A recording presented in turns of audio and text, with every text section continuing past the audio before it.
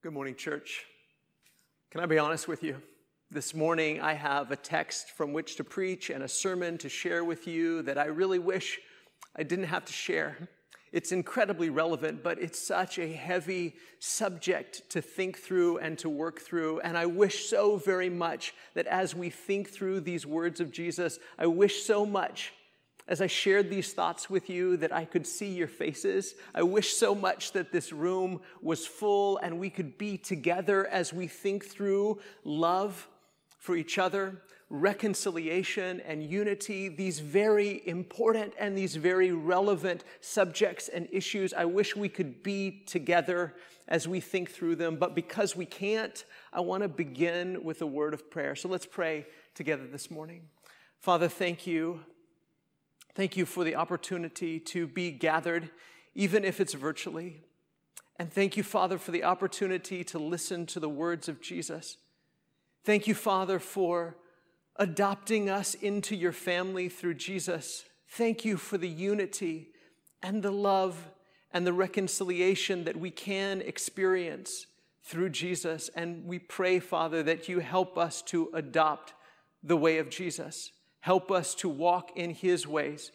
Help us, Father, to be one, even as you and your Son and your Spirit are one. Father, we pray that you bless our time together this morning, that you be glorified and that we be edified.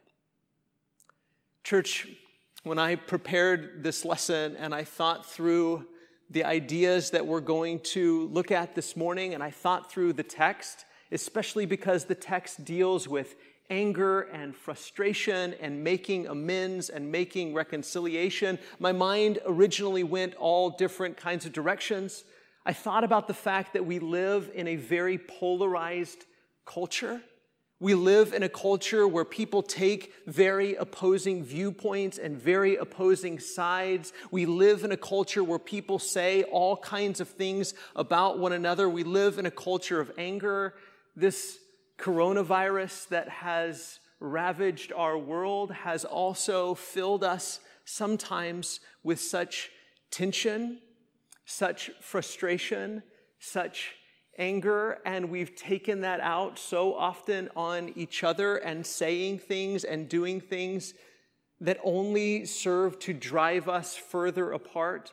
I thought about some of the conflicts and some of the frustrations and tensions that we experience even on a smaller scale in our own homes and our own families. I thought about some of the tensions and frustrations and angers that we experience with our neighbors, with people in our community, and my mind went all of those directions. And then this week, the world watched in horror as a man named George Floyd had the life taken from him, his breath choked out of him, and we are still watching as so many communities around the world, in understandable frustration, say we've had enough, and we're sick and tired of these kinds of things happening. Our world is on fire, church. And it's nothing new. Our world has been on fire for generations. Even before this country was a country, our world has been on fire. A fire of anger, a fire of frustration, a fire that so often burns and consumes families and communities and nations and the world, and it threatens to consume all of us. Anger is so much like a fire.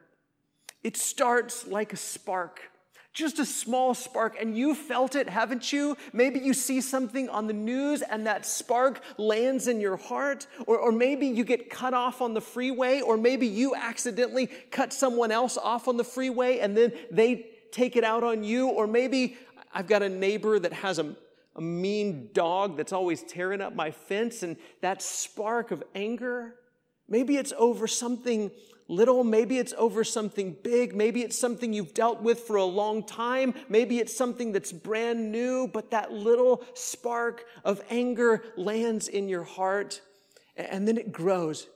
and it grows and it grows and it grows until it's a fury, and you're enraged and you're outraged.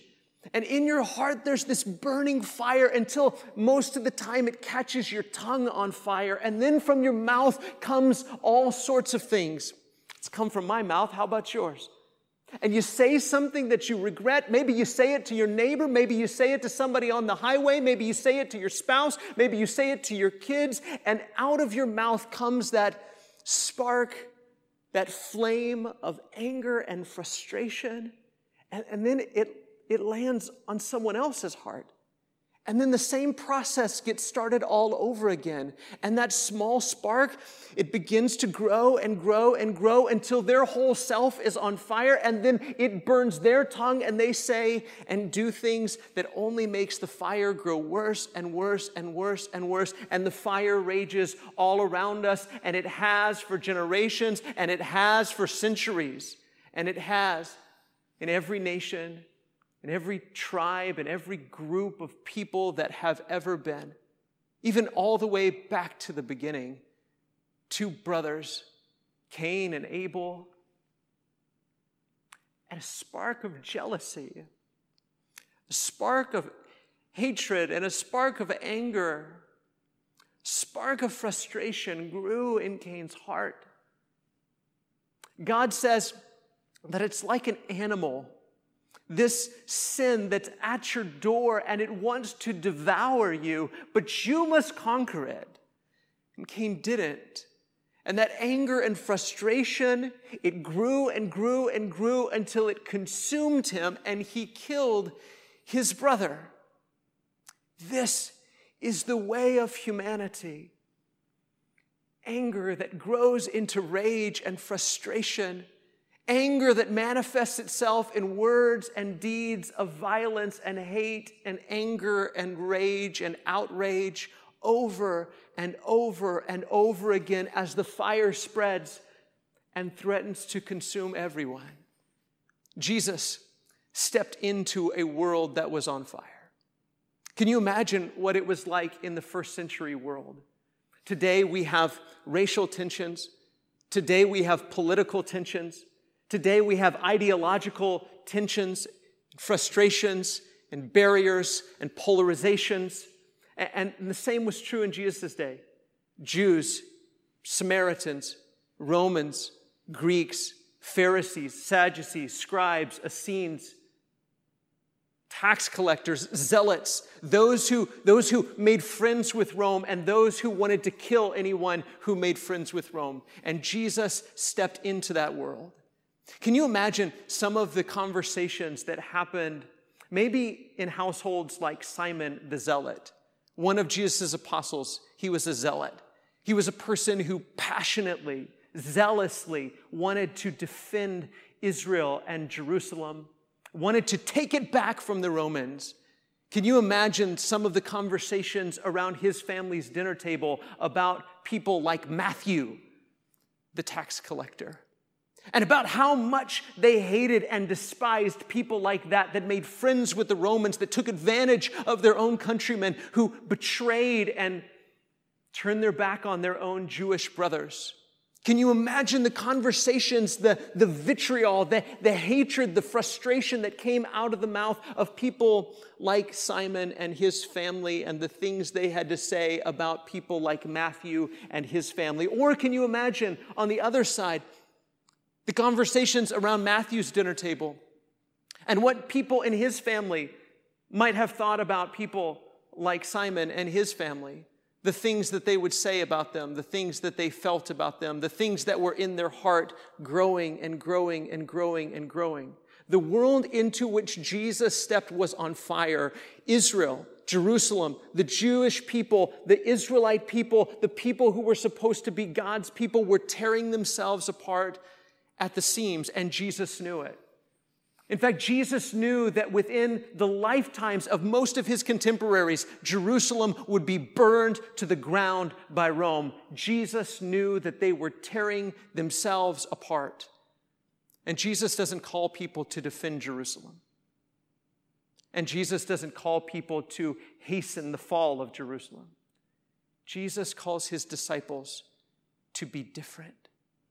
He calls every household of his followers, every family of his followers to be different, to be peacemakers, to be the people who aren't fanning the flames of anger and frustration. They're there and they're real and they're understandable. They are in our day and they were in Jesus' day, but Jesus doesn't call his disciples to fan those flames of anger and frustration. Instead, he calls them to make peace. In this series of lessons, we've been talking about how our homes, every one of our homes, if we are followers of Jesus, our homes have to be embassies of the kingdom of heaven. A little place, a little piece of ground where God's will is done there as it is done in the city of God in heaven. Where we are seeking to do the will of God on earth as it is in heaven, even if it's only on our piece of earth.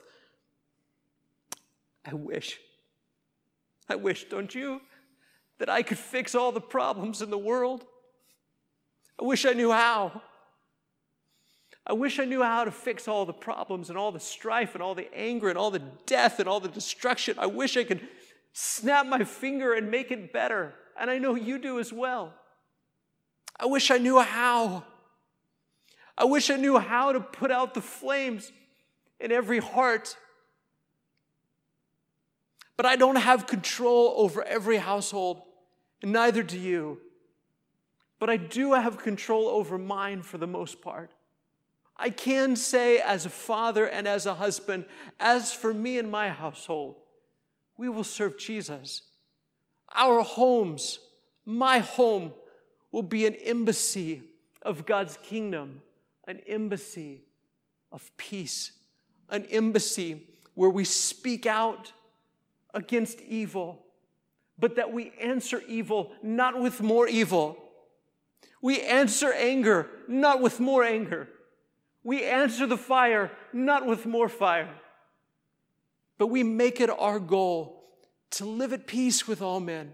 We make it our goal to overcome evil with good.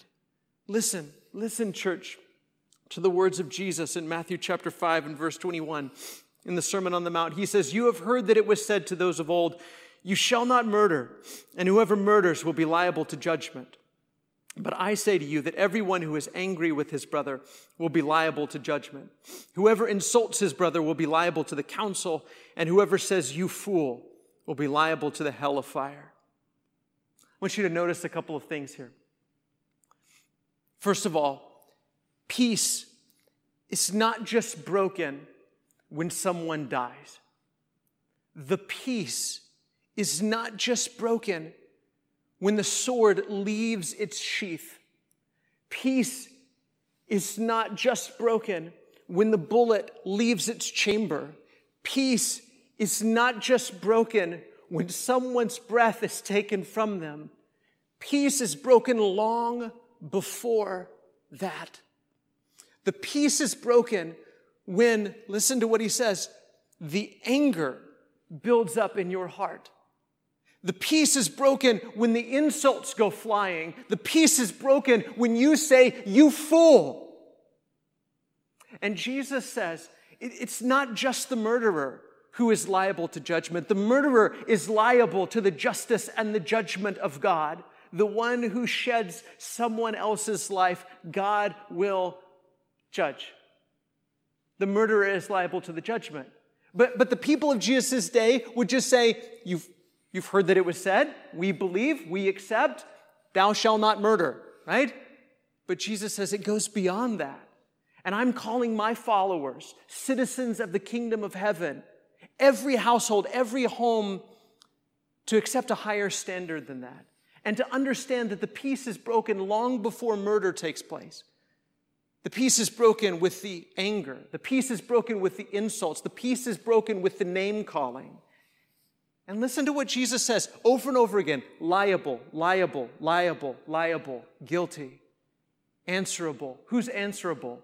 Who's guilty? Who's liable? The murderer? Yes.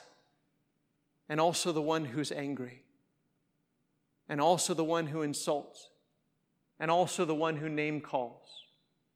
And before we say, see, it's all those angry people out there. It's them, it's the other group, it's the other side, it's the other political party, it's the people that don't see things as I do, the people that don't come from where I come from, the people that don't have my perspective. It's them, it's their anger that's causing the fire in the world. Which of us is innocent? Which of us is innocent of being angry with our brother and allowing that rage, allowing that outrage, allowing that fury to grow and burn in our hearts? Which of us is innocent of saying things that we ought not to say in anger? Which of us is innocent of name calling? Jesus says, if you've done any of those things, if you've harbored that anger and that bitterness and that rage and that fury in your heart, if you've allowed your tongue to burn with anger and you've insulted your brother or you've called him Raka, you fool, you empty-headed, worthless one, then you're guilty too. So you know who's guilty of fanning the flames of anger and frustration, of hatred that ends in destruction and death? Do you know who's guilty? Me. I'm guilty. I've participated in the anger. I've participated in fanning the flames. I've participated in spreading the fire. And Jesus wants everybody of his generation to understand you're all liable. As the fires of hell, as they are about to consume and destroy, you all have to recognize that you're all liable to judgment. You're all liable to the court. You're all liable to the hell of fire. And Jesus calls us out of it.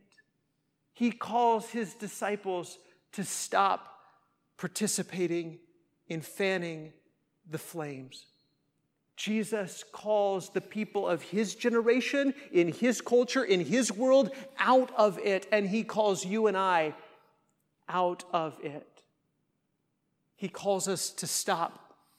Stop fanning the flames of anger and outrage and loathing in your heart. Stop allowing those words to come out of your mouth in anger, because here's what happens. It spreads the flame, doesn't it? Every time in my righteous indignation, I say something in anger and fury and outrage, or I type something in anger and fury and outrage, it spreads the fire. It was happening right before their eyes in Israel, and it's happening right before our eyes now. Not just with the events of the last week, not just with the events of the last month, not just the events of the last 10 years, but the fire has been burning before any of us were even born. And the fires of Jesus' day were burning long before any of them were born. But Jesus is the great I Am, who was around even before Abraham. And he sees where this train is headed. And he calls his disciples, the tax collectors and the zealots, the Pharisees and the Sadducees. He calls everyone who would listen to his voice. Stop. Stop. Because you're all guilty, you're all liable, you're all answerable, and you need forgiveness. That's what I need. I need forgiveness. I need God's forgiveness for participating in the anger, for participating in the blame, for participating in the name calling, for participating in the finger pointing. I need forgiveness, and I need to be called out of it. And then Jesus says this. So if you're offering your gift at the altar, and there remember that your brother has something against you. Now, Jesus gets incredibly practical. Here's how we begin to extinguish the flames of strife and contention around us. Any single disciple of Jesus didn't have the ability to stop all of the flames of contention and strife in Jerusalem, and you and I don't have the ability or the power or the strength to stop the flames of contention and strife in our world. But here's what we can do. Jesus says, if you're offering your gift at the altar and you remember that someone has something against you. Now, he kind of shifted gears a little bit, didn't he? Because before he was talking about if you're angry at others and you're calling other people names and you're saying, you fool, about others. And here Jesus says, but if you're offering your gift and you remember that someone has something against you, someone has made an accusation against you, someone has said that you're wrong, that you're the fool, that you've done something that you ought not to have done. Jesus deals with both sides of the conflict because we all have a tendency to spread it. Whether it's because people are angry at us and think we've done something wrong and accused us of wrongdoing. Maybe on a small scale, maybe on a big scale, maybe in your home, maybe in your neighborhood, maybe in the church, maybe on a national scale, whatever it may be. We all have a tendency, whether someone is accusing us or we're accusing someone else. Jesus speaks to both sides of the conflict. And he says, if you're offering your gift at the altar and you remember that someone has something against you, take the initiative. He says, leave your gift there before the altar and go. First, be reconciled to your brother, and then come and offer your gift. Whether it's someone has something against you or it's you that has something against someone else, take the initiative. Be the reconciler. Be the peacemaker. Go to them. Again, I wish I knew how to solve strife and contention, hatred and anger, and death and destruction, injustice on a national scale. I wish I knew how to do that. I wish I knew how any of us could do that. But I know how we can do it on a personal level. And it's exactly what Jesus says. Go. First be reconciled. Go. Have a conversation. Oh, how much we need to have conversations. Listen to each other. If someone is making accusations about you, if someone thinks something about you, if someone has said something about you, or you're angry at someone else because of something they may or may not have done, go to them. Talk it out. Talk about how you feel. Talk about how they feel. Listen to their perspective. Listen to their frustrations. Listen to their fear. Listen to their anger. Listen to them. Talk with each other. First, be reconciled. Do you notice he says first? First before what? First before offering your gift at the altar. And for a first century Jew, what could be more important than offering a gift at the altar to God? And Jesus says, I'll tell you what's more important. Reconciliation. That's what's more important. Relationships. That's what's more important. Peacemaking. That's what's more important. Ritual can be incredibly important. Rituals can be incredibly important, commanded by God, part of our worship life. But God is not interested in our rituals if we're not interested in our relationships. Isn't that true? God is not interested in our rituals. He's not interested in our prayers. He's not interested in our gifts. He's not interested in our songs if we're not interested in making peace with our neighbors. Jesus isn't interested. God isn't interested in our sacrifices unless we're interested in mercy. God desires mercy, not sacrifice. Yes, come back and offer your gift. Yes, but first, be reconciled. Jesus prioritizes reconciliation. Jesus prioritizes relationships. Jesus prioritizes peacemaking.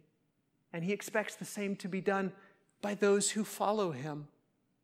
In our homes, relationships, reconciliation, peacemaking, unity have to take priority.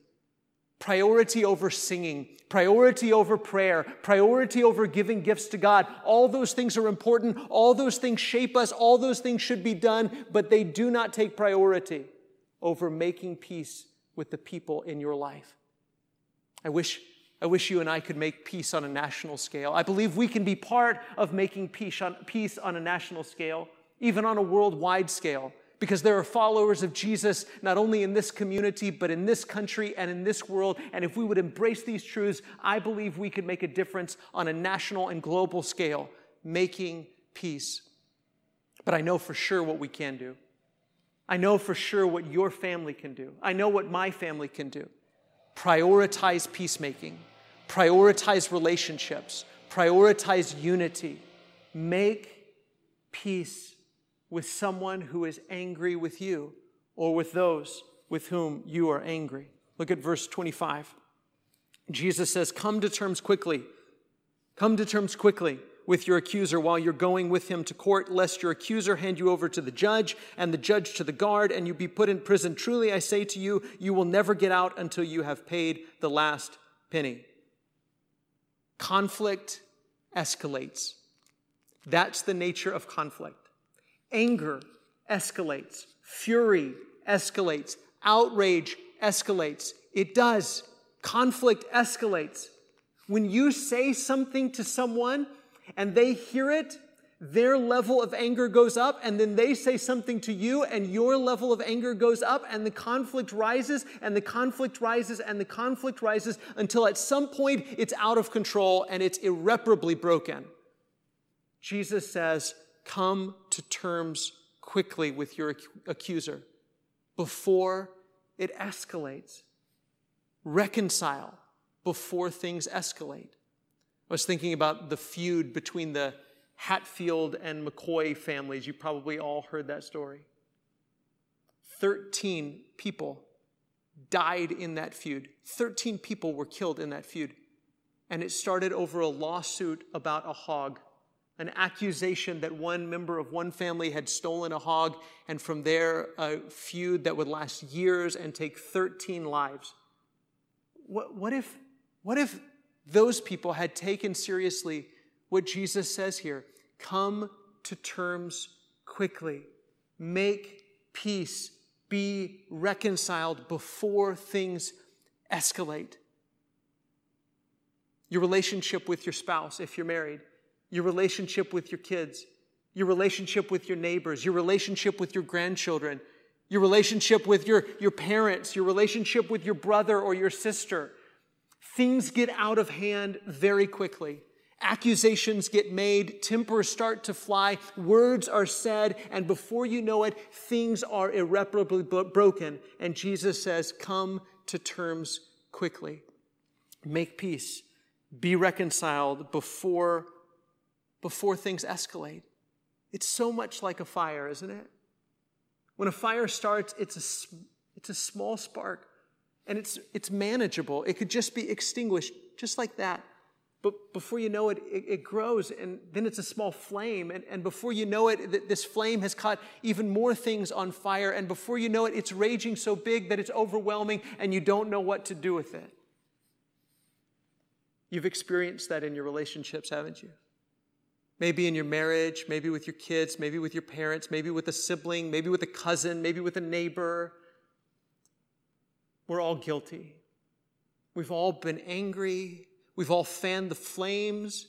We've all said things and done things that we shouldn't have done, and we have participated in and contributed to the strife, the tension, the anger, the conflict in the world. And Jesus calls us to recognize our liability. Recognize, Wes, you are liable. You are guilty. And to stand before him and seek forgiveness and a better way. And this is the better way. Jesus calls our families, calls my family, calls me to strive to be a family that extinguishes the flames of strife. What does your family do with strife? What does your family do with conflict? What do you do in your family when someone makes you mad? When someone within the walls of your household makes you mad? When someone on the outside of your household makes you mad? When a neighbor makes you mad? When something that happens on a national scale makes you mad? When something in the community makes you mad? And it's natural. There's nothing more natural than getting angry. It's natural. It's exactly what we do. When someone says something hurtful to us, when someone does something hurtful to us, there is nothing more natural in the world than becoming angry. And there's nothing more natural than fanning that flame of anger until it grows and grows and grows in your heart until you say something or do something that cannot be taken back. There's nothing more natural than that. But Jesus doesn't call us to be natural people. He calls us to be spiritual people. He calls us to walk by the Spirit and not by the flesh. And so in our households, we must strive to be a family that extinguishes the flames of strife as those sparks pop up, and they will. As those sparks fly from our own tongue or someone else's tongue, our neighbor's tongue, on the TV, on the internet, on the social media, as those sparks make their way into our house, we have a choice. What will we do when anger and frustration and tension and conflict are small? Will we come to terms quickly? Will we extinguish those flames, or will we fan them until they consume us?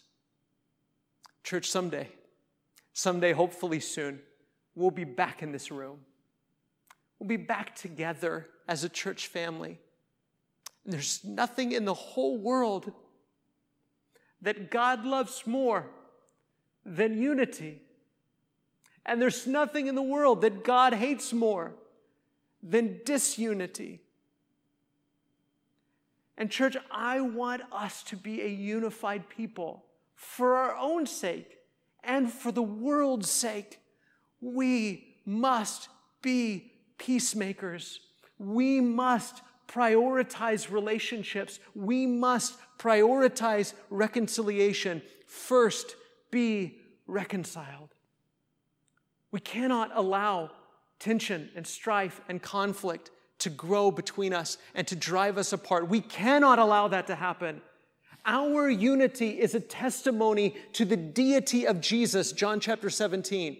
The world knows that Jesus is God's Son by our unity, by our oneness, and we cannot allow the flames of strife and conflict to drive us apart.